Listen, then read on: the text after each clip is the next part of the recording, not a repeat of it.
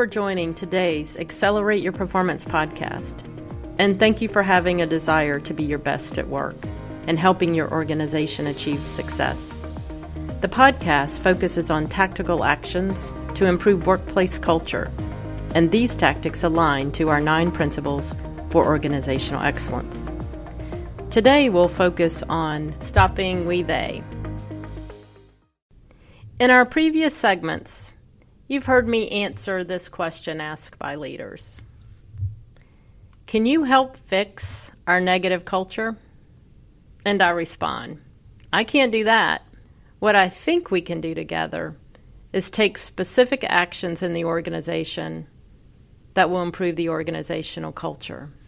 One action is stopping we/they.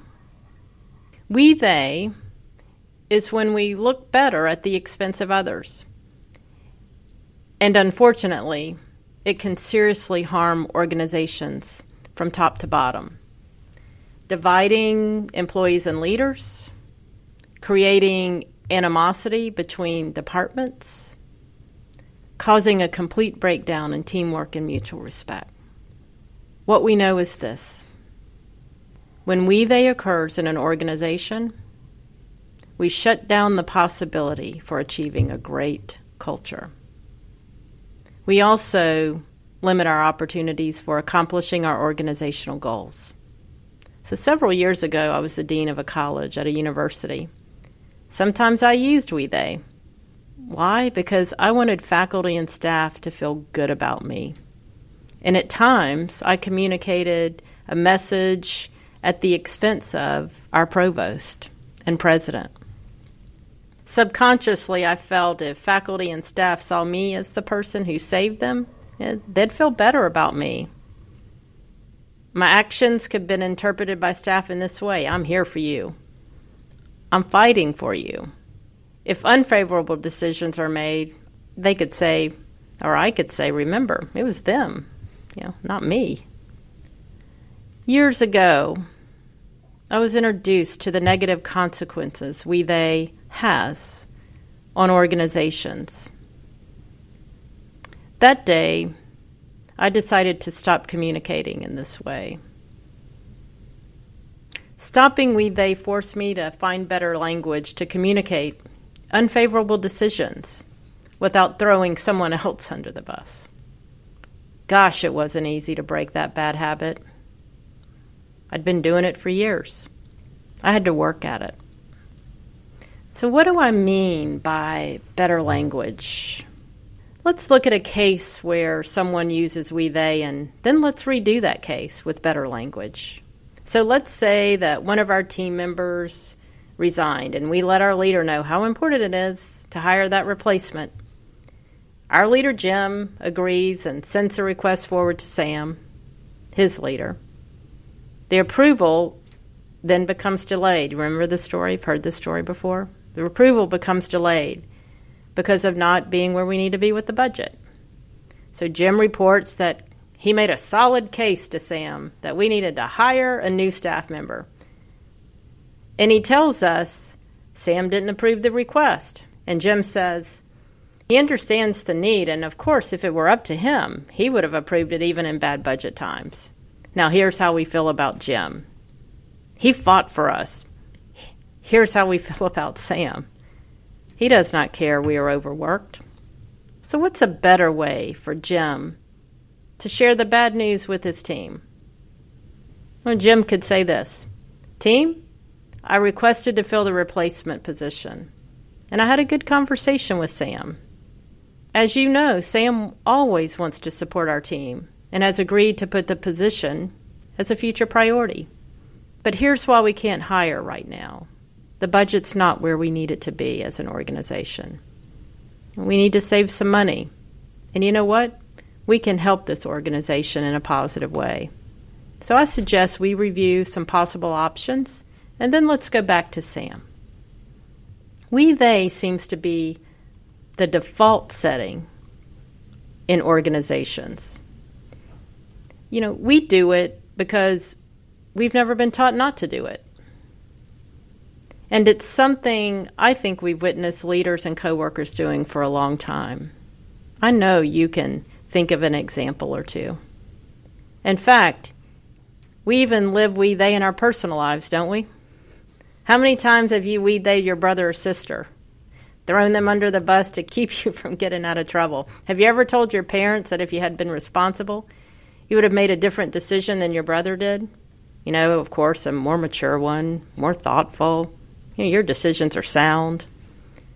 Now, of course, that may be true. And you also know you didn't mind throwing your brother under the bus. Because, by the way, he always felt enjoyment out of throwing you under the bus. The great news is we can overcome we, they. And when we do, the results are dramatic.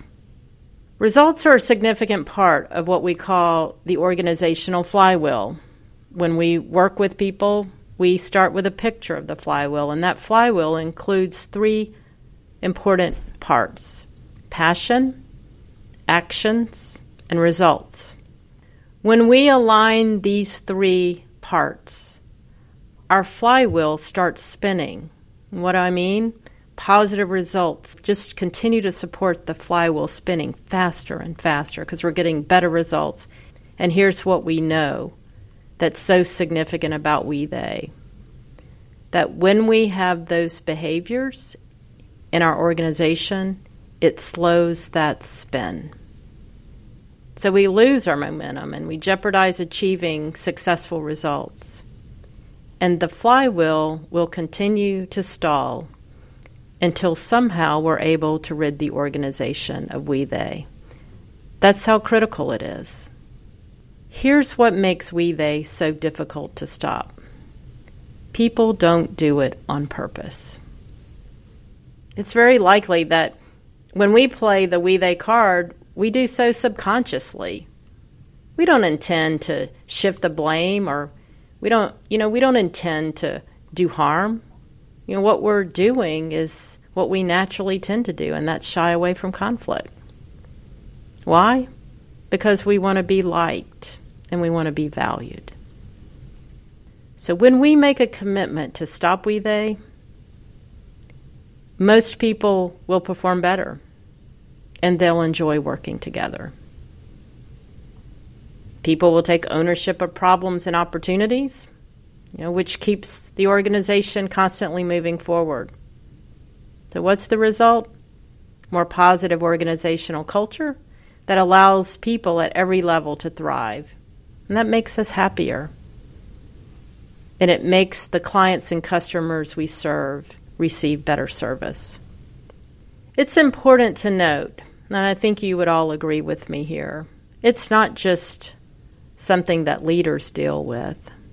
It's something that affects everyone in our organization. I mean, haven't we all been affected by it? We've all pointed the finger ourselves, haven't we? And shifted the blame at one time or another. So today, let's begin to work on communicating without using we, they. Our employees will benefit, and so will we as leaders. Why? Because our employees will focus their behaviors on achieving results. And by the way, isn't that really what we all want to do in our organizations? Is really achieve good results, because we all win when we do that. Also, your team will know its purpose and how the work makes a worthwhile contribution. So this week, let's do 2 things. 2 things. First, let's watch people using we, they. I know you'll find it. Note it, then think. What would have been a better way to communicate the message? How could we have done that differently? Second, let's catch our tendencies to use we, they behaviors and stop doing this. Maybe just jot that down. Jot it down. Jot down what we did and then how we would change that message. I find myself, even today, when I'm communicating with our team, I find myself really checking my language, even through the part where I'm communicating to people about our organization. Because we're all going to communicate about the next level of our organization. And as I check myself, it helps me monitor that language, because I know when I do it, I know other people will follow my lead on that. So it's up to me to model that as a leader and to send that message with the right language so that the team I'm leading understands how to do the same. And why do we do this? Because all of us want to work in an organization where we have confidence and trust in leaders. And what I've found is in most organizations, our leaders are doing hard work to do the best jobs that they can for us. And it's up to us as leaders to communicate that message. Thank you for tuning in to Accelerate Your Performance. I look forward to connecting with you next week when we focus on being an owner versus a renter. Have a great week.